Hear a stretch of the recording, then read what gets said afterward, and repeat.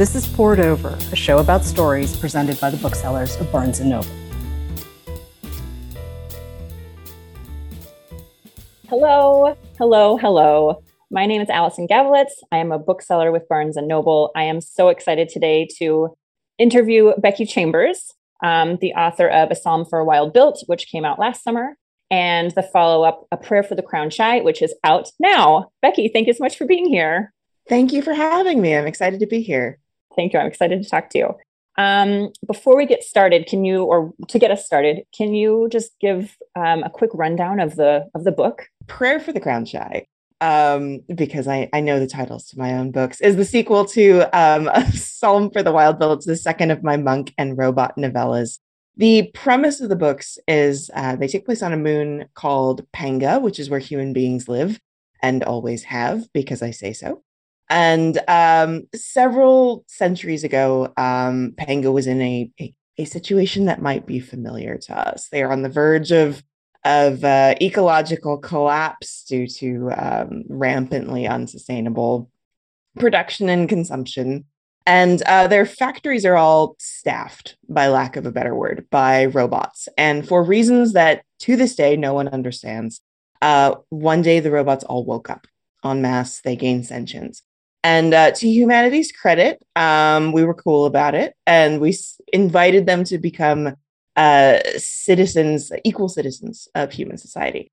But the robots said, no, thank you, very politely. But they said, we're not interested in that. We would like to see what the world is like without you. We want to observe and understand the natural world. And so they left. All of them wandered off into the wilderness, have not been heard from since. Everybody knows this is history, but by this point, robots have become urban legend, kind of. Like nobody's seen one, nobody's interacted with one in centuries. So there's just this distant thing that doesn't really affect your everyday life. The protagonist of these books is Sibling Dex. Sibling Dex is a traveling monk. And they go from village to village, dispensing tea and comfort. And in the first book, they encounter Mosscap, a wild-built robot, who is seeking out humanity, basically, to see how we've gotten along without them and how society has evolved and what humans still need. The first book is largely about the relationship between Dex and Mosscap. They spend time in the wilderness figuring themselves out, as we all need to do from time to time. Prayer for the Crowned Shy takes place after that. No spoilers here, but they depart from the wilderness. They head into the villages of Panga and begin to interact with the various different communities there. So this book is kind of a road trip book in a way of them traveling through the world a bit, stories about the people they encounter there and the conversations they have along the way. Excellent. Thank you. So I have to say that you strike quite a tone from the first sentence in A Psalm for the Wild Built by saying sometimes a person reaches a point in their life when it becomes absolutely essential to get the F out of the city. As a New Yorker, I get it. I was instantly in Dex's mindset and fully felt that emotion. It is such a great beginning. Could you just talk to that? Absolutely. So I grew up in Los Angeles. I was, born and bred there. And then I have lived in cities for most of my life since. I went to school in San Francisco. I have lived in everywhere I've hopped around to. I have lived in a city. And 6 years ago, my wife and I moved to Humboldt County, California, which is the rural tippy top north of the state. For those of you who are watching on video, you can see the redwoods out my window. It was very much that feeling. We had sort of a convergence of events in that we were losing the place we were renting because our landlord had decided to sell. And also I was in a place where I could go full-time in writing books. And we just decided, what if we didn't spend all of our money on rent anymore? We went somewhere quiet. So we literally just got in the car and drove until we found somewhere we liked, and we liked here. So that was the impetus for that. I think that Dex's hunger for something quieter, something a little more in touch with the world as it exists without us is something not everyone feels, but I think a lot of people do. Writing it here surrounded by trees and critters and whatnot. It was very easy to tap into that, and to so much of the wilderness of Panga is inspired by the world outside my door. Everyone romanticizes starting out in a new town like Dex does. And they go into it with such open arms and hope. I love this character. They're so human and true. And when starting out their tea service and don't ask for help, Dex is like so many people who want to be a pro at everything from the beginning. And it's hard to give ourselves grace in doing that. Is that something you relate to? Oh, absolutely. Absolutely. I am my harshest critic by far. And I'm definitely not immune to the thing of, oh, well, that looks easy. I could just do that. And then finding myself completely lost in the middle of it. I think that anytime anyone starts out on any new endeavor, be it professional or otherwise, there is that moment where you have to swallow your own ego and just realize I have no idea what I'm doing and I have to make this up as I go along. And I still feel that way a lot of the time. I think that a lot of writers do, whenever I get the, oh, how do you write a book question? Every time I'm like, I have no idea. I've been doing this for 10 years now. I have no idea how I write a book. That level of both humility, but also constant, very low key struggle was something I really wanted to communicate with Dex, because I didn't want them to be instantly good at this. They are good at their profession, but it's because of work and because of effort and because they really put the time into it, and they are still learning every day how to go about it. And to me, I find that more compelling than a character who is some kind of prodigy or just instantly picks things up. I think it's more relatable because it's how most of us go through the world. They have this real fear of people looking at them and thinking that they're stupid or that this is not the right thing, when clearly they know that it is. They just don't know the next steps to take. And I mean, that is a boat we are all familiar with. So yeah, and I think that's exactly it. It is the switching of the career, the trying something new, where in our minds, like, and Dex says it in the book, it's new to you, but I've been thinking about this for a long time. And I Right. think that's true, where it's something we all kind of ruminate on and think like, okay, I'm ramping myself up. And so to everybody else, it may be a surprise. But to us, it's like, no, I'm doing this. Like, you don't know how to do it. You don't know anything about it. You're like, I know, but I just got to do it. So he's just such a wonderful character. And it was so wonderful to see myself through that, to be like, oh, I get it. And to, yes, have grace with yourself too, to just be okay with not being an expert. It's a helpful character, I think, to relate to. Thank you. What is it about tea that is so dang calming? What is it about tea? There's a lot I could talk about tea a lot. The reason I went with tea as opposed to all the other things I could choose. So Dex being a disciple of a god who is the god of small comforts, right? And that can mean a lot of different things. I decided after a bit of trial and error that they were going to serve tea to people who need it. The thing about a cup of tea is it's in a lot of ways completely meaningless. It's nothing. It's a beverage. Like, it is not the defining point of your day, right? But a good cup of tea can really change the entire mood of your day. Yeah. It can save your afternoon, Yeah. It's the warmth, it's the flavor. I think it's also the fact that it takes time. By definition, you have to wait a little bit for a cup of tea. And maybe that's just 3 minutes, or maybe 10, or, depending on the brew you have. But you have to boil water and you have to wait before you drink it. And I think that it sounds so simple, but it's something we kind of lack in the world as it is right now. We're used to things being fast and instant. And yes, 3 minutes is not a lot of time, but it is a longer amount of time than we typically wait for things. We're used to being able to, just eat something, straight out of the can or, the bottle or what have you. We're used to being able to access all the information of the world instantly. A cup of tea forces you to prepare and to wait. And it's also one of those things where if someone else makes it for you, it's the nicest thing in the world. I know that there are many a day when my wife comes and brings me a cup of tea to my office, and very little else is said usually, but it makes you feel loved and it makes you feel comfortable. And it really, really can be the difference between feeling exhausted and just, feeling like, okay, I can do this. You take that one little moment to center yourself and to do something that is nice for you. There are a lot of things about tea that I think we kind of take for granted because it is so simple and throw away. You don't need it, but it does help. There are so many themes that run through these books, and one of the first ones that stuck with me is remnants, which is when Moscap is explaining to Dex that they have many different parts that have to come together to create them. And within those, there are leftover reactions to various experiences. We all have that, whether it's traumatic or a positive reaction, and it's for us to figure out how to deal with it and hold space for it in our lives without it taking over us. I thought this chapter so eloquently explained that through a robot. Can you speak to that? I'm interested in consciousness. Just to put it extremely simply, I'm interested in the hidden parts of our brains that we don't understand and probably never can. I'm interested in how we're just this mix of memory and the way we spin those memories, and also, the things that are baked into us from a genetic evolutionary standpoint.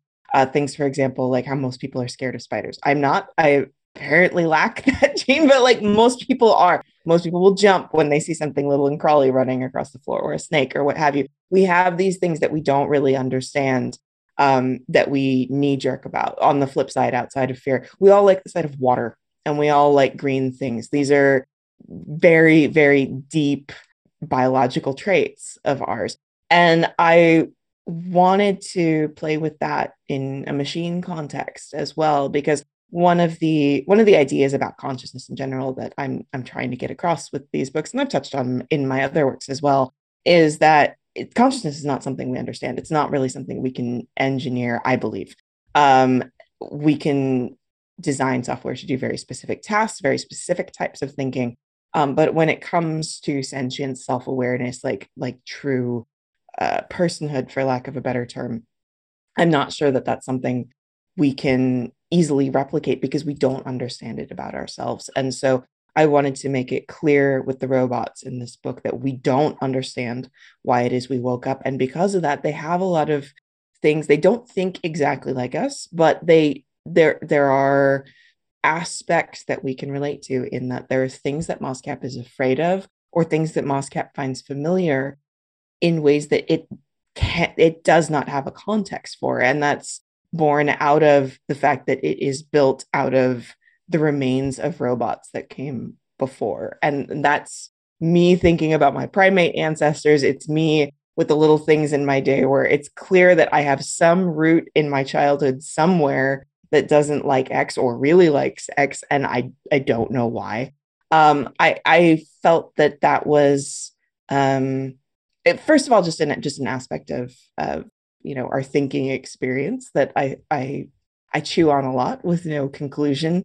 But also I thought it made Moscap and the other robots feel more real and relatable and like full thinking beings. I didn't want Moscap to understand every part of itself the way that robots and androids typically do, where it's like, oh, you just fix the circuit here and blah blah blah, and no, there are so many things about Moscap that Moscap itself doesn't get. It's so funny because we are just these beings that do have all of these things that we're just trying to figure it out. And it's so funny when we all feel so alone, because it's like, dude, everybody has this, and it's we all just go through life and we're like, I don't know what to do. Should I go do this? I don't want to ask for help. I'm going to let everybody down. It's so interesting that, and I do love that Moscap has it too, because it is such a great way to be like, nobody has it figured out, not even robots. Yeah. Isn't that amazing? That's definitely something I lean on hard in the second book as well, because we're seeing Moscap out of its comfort zone for the first time. It hasn't interacted with other humans outside of Dex, and it's very early on realizes that it's out of its depth and it doesn't have any idea what it's doing, even though it also has just knows that this is the right thing, has marched forward out of the woods to do this. And as soon as it gets there, very similar to Dex, stepping into a new profession and going, I have no idea what I'm doing. Moscap does the same. And that was also, I enjoyed writing that aspect of their relationship in the second book, because Dex has already come across that hurdle and they can help in that regard. And it was nice to not flip that dynamic. It's just a natural growth of that dynamic. I think that something that Dex struggled with and still struggles with is now something they can help Moscap with as well. One of the things I love most about the books is how Dex and Moscap become such good friends. It shows us that we can find friendship and comfort in the most unexpected places. And sometimes those are the most deepest and meaningful relationships.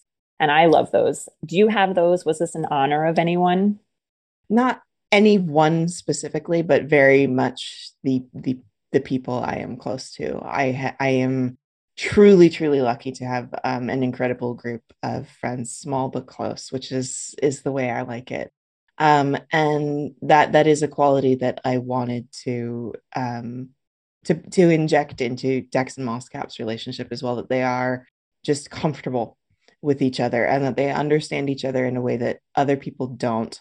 And sometimes that's something that takes a lot of discussion. There's obviously lots of times where they have to pause for a second and figure each other out.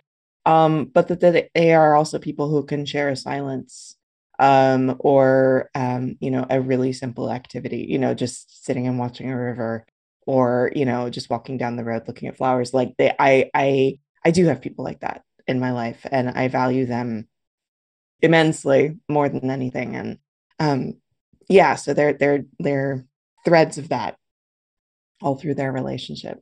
And I love that from almost the get-go, they were so comfortable with each other too, which I think is also so telling. They were both not to say that they weren't unsure and figuring each other out and they didn't have to talk about some things like you said, but they were just like, yeah, come as you are. Let's do this and let's go discover. And I'm very lucky to have friends like that too. And it's so amazing. And it's so nice. It's such a safe place. And I think that's part of what comes through in the books too, is they both feel safe to be vulnerable with each other and to challenge each other. And it's just such a beautiful friendship that you've written with those two. Thank you. I'm happy to hear that, because it was really fun to write. It was, I wanted it to be something that felt comfortable for people to read, but it also was a comfort for me to write. It was a real pleasure to write those two.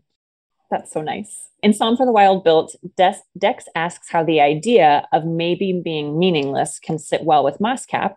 And it responds, because I know that no matter what, I'm wonderful.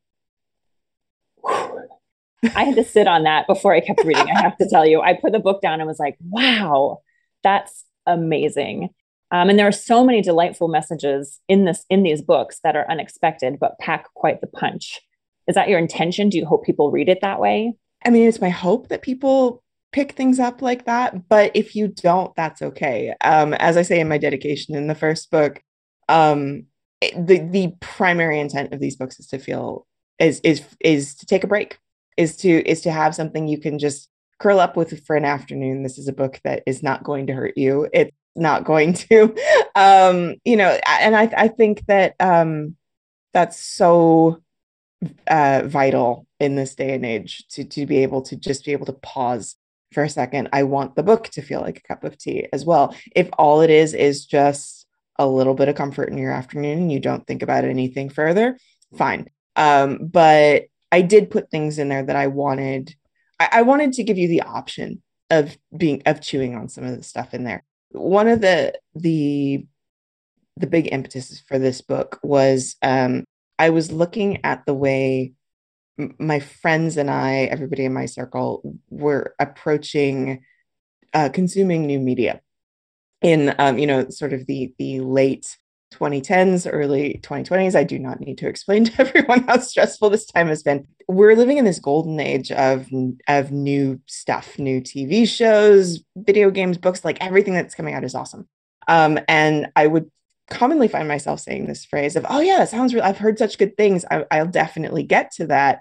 But what I was actually watching and consuming, as a lot of people I knew were old favorites from when I was a kid, shows that I've watched 10,000 times, and kids shows. My wife watched Great British Bake Off, I don't know how many times, and that sort of thing. And I really looked at that going, comfort seems to be the thing we are all seeking out. And I found myself sometimes in this sort of dilemma where I wanted to be consuming something that spoke to me where I am now. I didn't necessarily want to be watching the same thing I watched when I was 10 years old, or a show that is intended for 10-year-olds now. But given the choice between something new that was like really tense and gritty, or something, like that I associate with childhood that was comforting, I went for comfort every single time. And so what I really wanted to do with these books was be like, okay, what is can I write something that has that same level of comfort as watching a cartoon, as watching Bake Off, that sort of thing? But it speaks to you as an adult. It speaks to you where you're at now. It gives you problems, conundrums, things to chew on that you will relate to at this point in your life. You know, can I make something that feels that comforting, but is still for adults? So that's why there is that chewy stuff in these books, because I wanted it to speak to our age group. I wanted it to speak to people who do want something to think about and do want to wrestle with the nuances of life, but also just want to curl up in a chair for a couple hours and be quiet. It's funny that you say that. I definitely experienced that with this book. I actually heard somewhere that nostalgia is the experience without the anxiety. And I was like, whoa, that for me is huge. I think that's why, especially during this time, you know, we went back to the books we liked and the movies we liked, because it was kind of that comfort, to your point. And I definitely took that with your books. You know, there's always something of like something bad's going to happen. What am I getting into? And it was just such a hopeful, calming, lovely kind of a way to leave, you know, the real world for a little bit. So I love that you wrote that, because I definitely experienced that. And it was a very charming book that I almost wanted to hug when I was done. I was like, I love these characters. I love this world. I love their adventures. So I love that you wrote it like that. In A Prayer for the Crown Shy, at one point, Dex and Leroy are contemplating with Moscap about giving him a part to repair himself and itself. And the idea of, are you or aren't you, your body comes up. We do get to have autonomy over so much of our body. I have tattoos and piercings that I got without even thinking about it. But there's so much of our body that we don't have autonomy over. It was such a interesting conversation to read right now in the midst of everything going on. Can you speak to that? Sure. So the dilemma that they're talking about is that Moscap has had a component break within itself, and culturally, robots don't fix themselves. They could. They technologically they could live forever. Technically, you know, if they just kept replacing bits of themselves, but they don't, because they revere nature so much. They want to understand nature so much that they see that everything else ages and dies, and so they let themselves do the same, because they don't feel that they can actually understand the organic world if they don't do that. And so for Moscap, it's this real conundrum, because it's a very simple part, but it you know, it's something that's causing them real problems. And Dex does not understand why Moscap is having such an issue with this. This is something we could fix really easily. And they have to go through these, you know, like really tying themselves in knots, figuring out how can we fix this in a way that is culturally acceptable to you. And can we even do that? And I think that was the first part of that whole issue that was really important to me, was that I didn't want Dex to force a viewpoint onto Moscap about it, and I didn't want Dex to sort of strong arm Moscap into doing this. And I tried to make that clear that Dex is aware of that as well. Like they understand almost from the jump that this is a cultural difference, and this is something that is extremely important to Moscap. And so it's not a matter of arguing that point of, I think your viewpoint is stupid, I think this is nonsense. It's okay, well, given that, what can we do? Like, is there a solution within this? And it takes Moscap a long time to think about it. Like, it has to step away when various solutions are presented, and it doesn't sleep, but it takes a night to think about it, because it's doing something that robots do not typically do. And I wanted to highlight that the intense intimacy of our relationship to our bodies there, and that these things are culturally determined. I likewise have tattoos. There are a bazillion different cultural impressions, or subculture impressions on what those mean, and that's been true for all of history.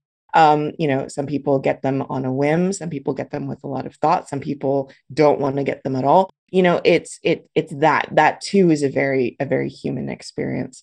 And it was just yet another example in those books that I wanted to show, to highlight both the difference between the culture of robots and us, but also making it clear that we can navigate those things respectfully, and that you don't have to understand it and you don't have to agree with it in order to respect it, in order to figure out, okay, what's a solution that works for you, and ultimately giving MOSCAP agency over that decision. If MOSCAP had decided that it would prefer to just sit down in the middle of the road and rust, that would be its choice. It wouldn't have been one that Dex would have agreed with, but in the end, Dex would have been like, okay, fine, do you. That was, yeah, I really enjoyed writing that chapter for that reason. Those sorts of little cultural puzzles are something I've loved in almost every book I've written. It's something I probably will write forever. It was interesting to read because I was Camp Dex, where I was like, yeah, obviously you're a robot, put a new part, and they were, it was an easy part to get. So it was interesting for me too, to think about that other side and be like, oh yeah, that's true. It is its decision, and it gets to decide. And I loved the time it took to step away and think about it. And I think it was just another example of Dex and MOSCAP's friendship, where they both had the respect to have that conversation as well. And, say, well, this is why I think that, and these are all the reasons why you should do it. And this is why I think this and why I shouldn't do it. And to another conversation and friendship that they handled with such grace. And it was a wonderful conversation that opened my eyes as well. Let's talk about Dex going home and the enormity of it, but also the smallness of it at the same time. If anyone's left home, I'm sure they've experienced that. Dex was so welcomed and so understood, but so nervous about it at the same time. And isn't that kind of the way it is for all of us going home? I think so. You leave and you come back, and even though most things are the same, there's that moment of like, oh, that store I used to know isn't there anymore. It's both sides of it are surreal, right? The things that are still there that haven't changed, where you're just like, oh my God, that's still there. You're coming back as this very changed person, but that thing is still exactly where it was. But also the things that aren't, that this place has changed without you as well. And I think for anyone who has left home before, that's just part and parcel of the experience. It's weird. It changes you in a way that you cannot unchange. The old cliche of you can't go home again. You can't. And even though the people there love you, you've had this whole life away from them. You have changed. They have changed. And so you're constantly sort of going back to this love that grew together and has continued while you're apart, but you have to figure out who you are now. And even though Dex keeps in touch with their family, they visit their family when they can, it's not like Dex is estranged or something like that, but things have changed since they've been away. And this experience that Dex is having with MOSCAP is massively changing them. And that's something they have to introduce their family to as well, both literally and metaphorically. And I think that to me, that's the most key part of going away and coming back, of having to figure out how to explain to these people that you love, that you care about, you're not the same anymore, and trying to understand how they're not. It can be a difficult thing, and it can be a bittersweet thing. And I think that even if you are excited to go to that place, there is that fear, similarly to what we were talking about earlier about how you don't, with them, I'm going to, change my job. I'm going to do this thing. I've been thinking about it for a long time, but this is brand new to you. We do get defensive and we do get protective of that. What if I go back and they don't like me anymore? What if I go back and we don't connect in the same way anymore? What if this thing that I think is really meaningful isn't now? What if we've grown apart, not for any, sort of hurtful reason or traumatic reason, but just because that's what people do. All of that is things that go hand in hand with coming home. And I very much wanted to highlight that with Dex's experience of going back. It was very sweet. I think it was his mom, who, Dex went off at one point and said, I just need a minute. And their mom was like, I know, like, she kind of knew to give him space. And I think that's the comfort of it, is those people know us so well that they know exactly what we need. And so that is like at that fundamental deep level there, that's where I think the comfort comes from. And then yes, all the other things you talked about, that many things change. And it is, have we grown together? Have we grown apart? That it is a very nuanced experience. I wanted to make it clear too, with Dex being a queer character, I wanted to make it incredibly clear that it wasn't that Dex left home because they weren't welcome there. Dex is close with their family. Their family adores them, but Dex is someone who just needs to go, who just needs to be elsewhere. This place where Dex grew up didn't fit them, and not because of any not because of an unkind reason, not because of a hurtful reason. It was because they just needed to be somewhere else. And I think that that's something that was really, really important for me to get across, that this is a world in which Dex can be themselves effortlessly, and without fear, without any need to hide. That the reason they are on the road and that they live this very solitary life is just because they're a solitary person, and their family gets that. There isn't any guilt about having left. There isn't any guilt about their need to, sort of back away from the chaos going on in the kitchen and just step away for a bit. They're a quiet person, and that's respected. Nobody is trying to force them to be, an extrovert when they are not. And that was just, and yet another layer of icing on the fact that this is a safe world, and this is a place where you can have the freedom to explore any aspect of yourself, and nobody's going to judge you for it. We have to talk about the lands you created. They were all individual and beautiful sounding, and exactly where I want to go if I wanted to get out of the city. Were they based on anywhere? Oh gosh, let's see. So the woodlands are definitely based on where I live in Humboldt County. I mean, I think that's very obvious if you've ever hung out in the redwoods that I'm yes. talking about the same thing. A lot of the places there are in the book as well. So the shrublands, which is the very pastoral farmlands, that too is based on, my time here in Northern California, not here in the north, but down in wine country, down through the valley, that sort of thing. All of those are places where I have felt very connected to the landscape around me. I was really trying to summon places where I had felt quiet and I had felt safe, and I didn't feel a need to reinvent the wheel on those things, because I think, again, my goal with so much of this was to be relatable, to create environments that a person could very quickly and naturally relax in, the person here being the reader, of course. So yeah, writing about beautiful meadows and fields, that's a classic, as is a rugged coastline, that too is very Northern California. So yeah, I think I didn't have to think too far afield when writing these places. I just thought of places that I thought were beautiful and tried to capture those on the page as best as I could. Now, we are a book company, so I just have to ask, of course, what are you reading, or what have you read? What are some of your favorite books? Things I have read lately. I just read Spear by Nicola Griffith, which was fantastic. It was one of those books where, I don't know if you do this, where you kind of like press your forehead against it when you're done. And you're just like, oh, it's so good, because you want to just consume the whole thing.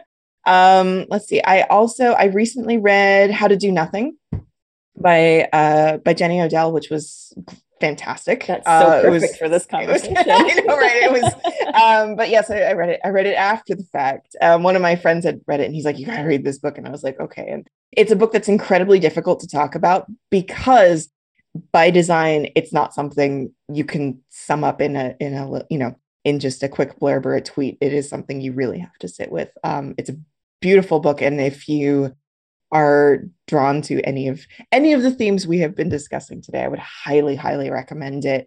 My TBR pile is enormous and it's kind of an unfair question. Yeah. I will say that I'm heading out on tour next month, and so I do what I call is my homework, which is I try to read the latest things by people I am doing events with along the way, so that we can have good conversations. One of which is I'm doing an event with Rika Aoki, who did this incredible book, Light from Uncommon Stars, which I read last year. It was one of my favorite things that I read last year. It's, if you like hopeful, beautiful, weird, just delightful, but will also break your heart sort of fiction. I can't recommend it highly enough. That's actually sitting on my table to be read next. I'm very excited to read it. It's great. Yeah. Becky Chambers, 2019 Hugo Award winner for the Wayfarer series. Thank you so much. It has been a pleasure to talk to you. I loved your books. Thank you for giving us this time today. Thank you so much. This has been a wonderful conversation, and I've really enjoyed being here.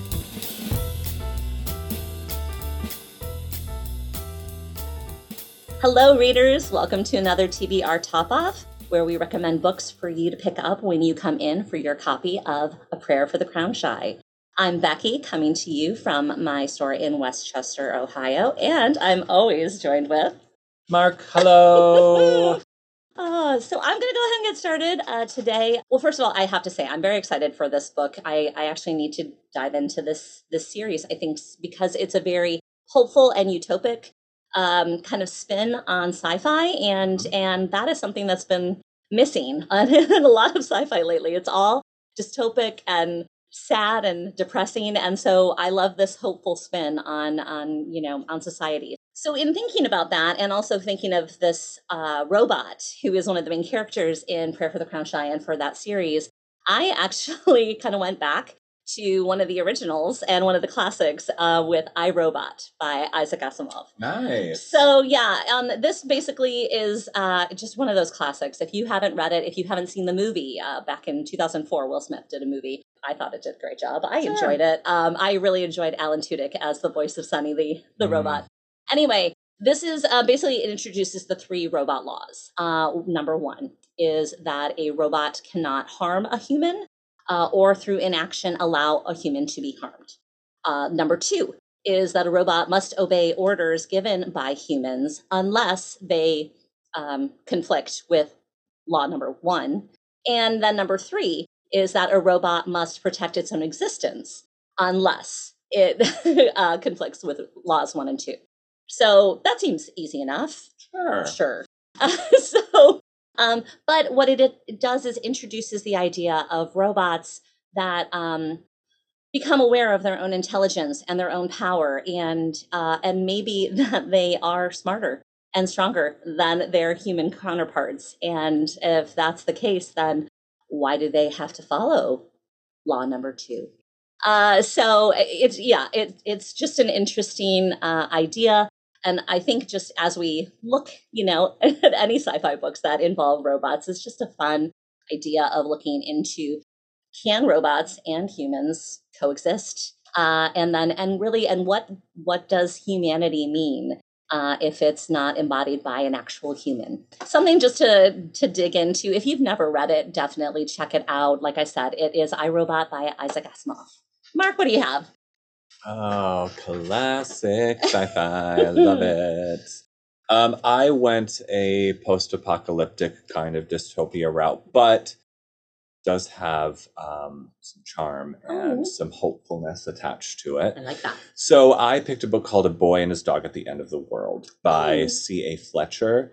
The title alone is just, so this follows teenage Grizz, who lives on an island that was formerly Scotland with his family and his dogs. And one day a traveler comes to do some trading and leaves with Grizz's dog. And Grizz is bound determined to get this dog back. Almost in like a John Wick scenario, but not as like severe and murdery. But he embarks on this journey to track this dog down that he is absolutely loyal to, and goes on some crazy adventures with some huge twists, especially towards the end. The thing I liked about this book is that it does have an eagerness attached to it that feels very charming because of the young protagonist, but I just really appreciate a dystopian or a post-apocalyptic book that doesn't shy away from hope and from the important things in life, like love, loyalty, humanity, honesty, these pieces that I think when you consider the big picture of end of the world and all of the people and the plague and destruction, those things are the things we still have to attach ourselves to. And then the reader can say, oh, well, I can attach this to myself now. I don't have to wait for a giant apocalypse to destroy everything to remind myself that you can be hopeful and loyal and in love. You can do those things right now while the world is doing okay. So that is A Boy and His Dog at the End of the World by C.A. Fletcher. It's fantastic. I love that. Yes. Oh, so very sweet. Yeah. So that's all we have for today. Thank you so much for tuning in to Poured Over. Please make sure to give us a rating and subscribe so you never miss an episode. I am Mark. I am Becky. You can follow our home store at BN Westchester. Thanks so much for tuning in, and happy reading, everybody. Happy reading. Take care. Bye-bye. Poured Over is a Barnes & Noble production. The show is available on Apple, Spotify, and Stitcher. Please rate and review us wherever you listen to podcasts.